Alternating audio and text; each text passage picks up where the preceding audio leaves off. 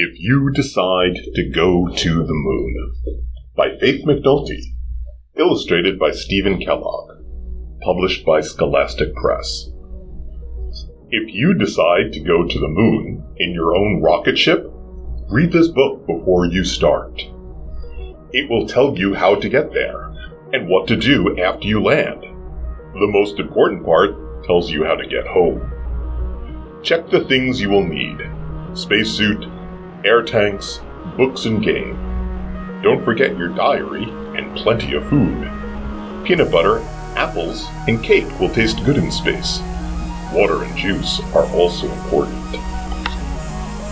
To get to the moon, you will travel about 240,000 miles. A long trip, but rocket ships go fast. If you average 3,750 miles per hour, you will get there in 2.5 days. Get aboard, close the hatch, light the burners. 10, 9, 8. Ignition sequence start. 6, 5, 4, 3, 2, 1, 0. All engine running. Liftoff. We have a liftoff. You shoot up, up, up into the sky. Your ship rises through the clouds. Your body is pressed against the seat. At first you feel very heavy. Don't worry, this feeling will go away. For a few seconds you fly through a mixture of clouds and air and dust that hangs over the earth. It is not very thick, only about 15 miles. You will shoot right through it into space. Space is dark and empty. There is no air in space, no clouds, no rain, only a few specks of dust, some rocks called meteors, and some chunks of ice called comets. Both meteors and comets are pieces of stars that exploded long ago and have been flying around in space ever since. If one hit you, that would be very bad. But space is so big, and you are so small, that a collision is unlikely. In the blackness of space, the stars shine like 1,000,000 fireflies. The sun blazes with fiery light, and the moon, the mysterious moon, glows like a pearl in the black, black sky. Of course you know the moon has no light of its own. It glows in the light of the sun. Up here in space, you may feel very alone. Don't look back at the Earth. It would make you feel even lonelier. This is the time to play some cheerful music. Eat a peanut butter sandwich. Keep your eyes fixed on the shining moon, and settle down for a long ride. Relax.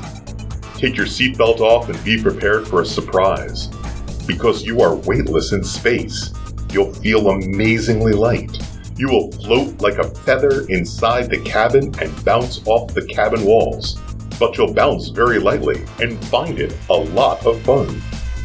When you are thirsty, don't try to pour orange juice into a glass. With everything weightless, it would collect into floating liquid balls and become an orange juice blob. You can drink out of a squeeze bottle instead.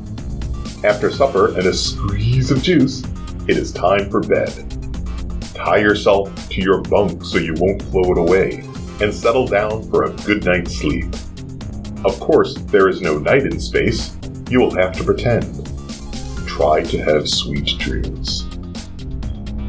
When you wake, you will be much closer to the moon. It will be big and round and very bright, with dark patches that look like lakes or seas.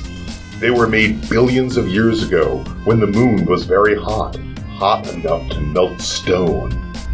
Now and then, melted stone spurted up through the crust and spread out on the surface like spilled soup.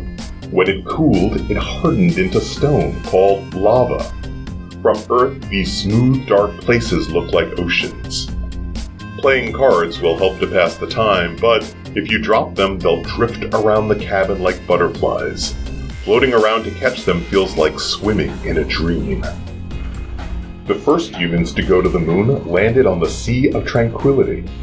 It is marked on your moon map and would be a good place to land. but you still have a long way to go. When you are tired, lie down and look at all the stars. On Earth, you see only the stars that are above you. Up here, the stars are in every direction. You might write in your diary, I wonder how far space goes and where it ends. At last, when you have read all your books and played all your games, you wake from a nap and see the moon right there below you. You look down on an endless desert. Everything is all one color, silvery gray. The ground is covered with rocks and round craters. The craters are holes made by meteors that have rained down on the moon through the ages. Some were huge and made deep holes hundreds of miles across. Of course, you steer clear of the rocky places. At last you see a lava lake below, the Sea of Tranquility. Get ready to land. As you descend, your craft shivers and shakes. It settles softly. You feel a bump. You are on the moon.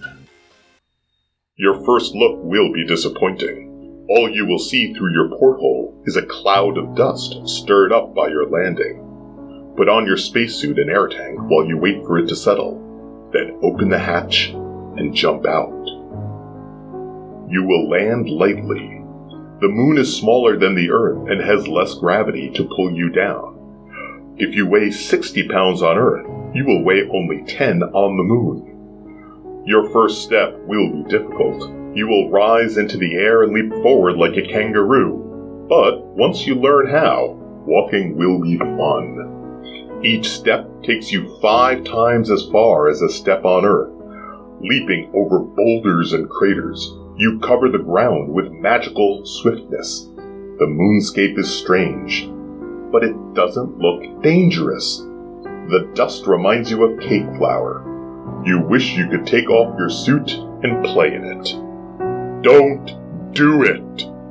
The heat of the sun would burn you up. Because there is no air or water on the moon, there are no clouds to shield it from the heat of the sun or the cold of space.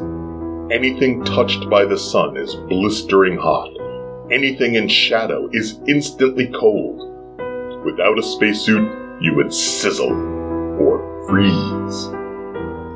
As you walk, you will notice your boots don't crunch on the pebbles. If you take a hammer and hit a rock, there is no bang. It is impossible to make a noise on the moon. Without air to carry sound waves, you can't hear a bell ring. You can't hear a horn blow. You can't hear a whistle or song on the moon. If you kick a pebble, it will bounce without a sound. As you keep walking, the silence and stillness are eerie. Nothing moves. The boulders and hills have strange shapes. Some hills look like dinosaurs. Some boulders look like giant turtles, or weird birds, or herds of cow. A heap of jagged rocks looks like a ruined castle. You feel as if you might be in a fairy tale. Or is it a dream?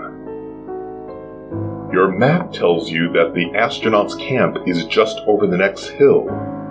As you climb, you wonder if things will look different on the other side.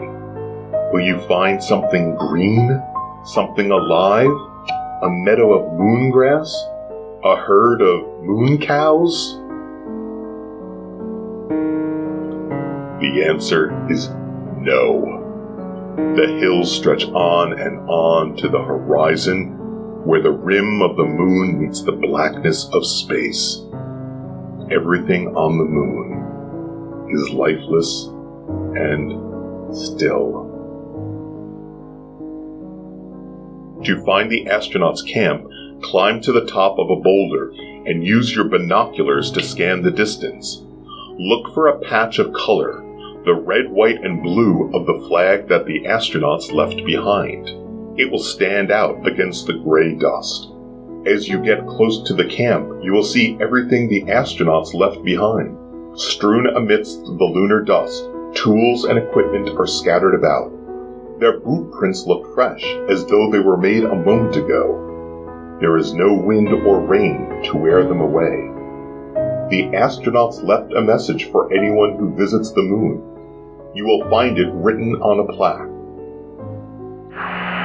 Dear men from the planet Earth, first set foot upon the moon, July 1969.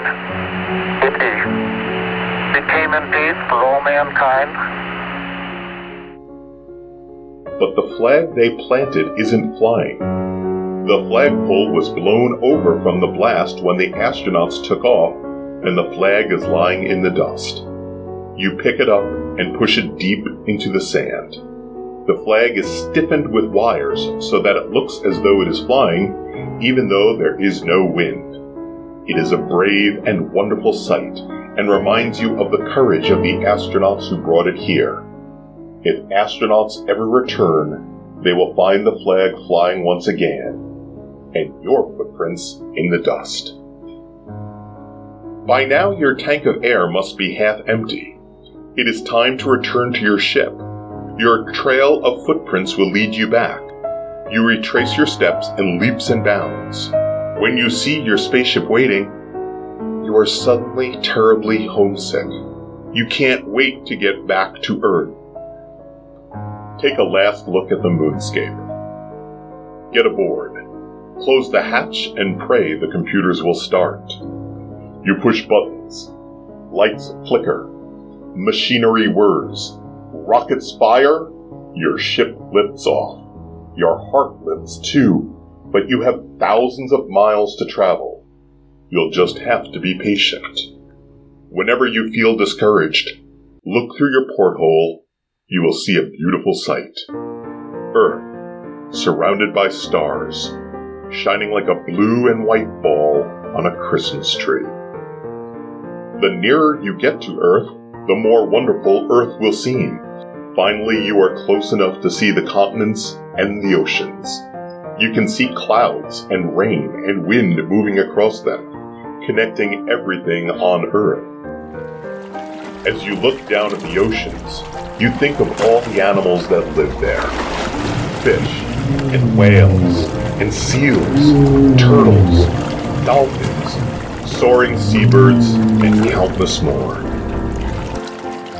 You can see the snow cap at the North Pole, and imagine great white bears wandering over the ice floes. You can see Earth's marvelous variety, green forests and grassy plains, mountains, lakes, and deserts that are home to animals, plants, and people too.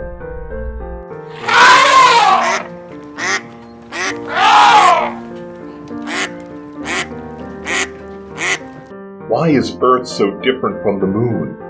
Earth has air and water on which all life depends. Without them, Earth would be as lifeless as the Moon. Air and water are Earth's special blessings. We must guard them well. Your trip is almost over. Your ship has reached the atmosphere. You drop down through the clouds and land on green grass. You jump out, thankful for a miraculous journey and a safe return. As you bend down to kiss the ground, you promise you will always do your best to protect all life on our beautiful Earth.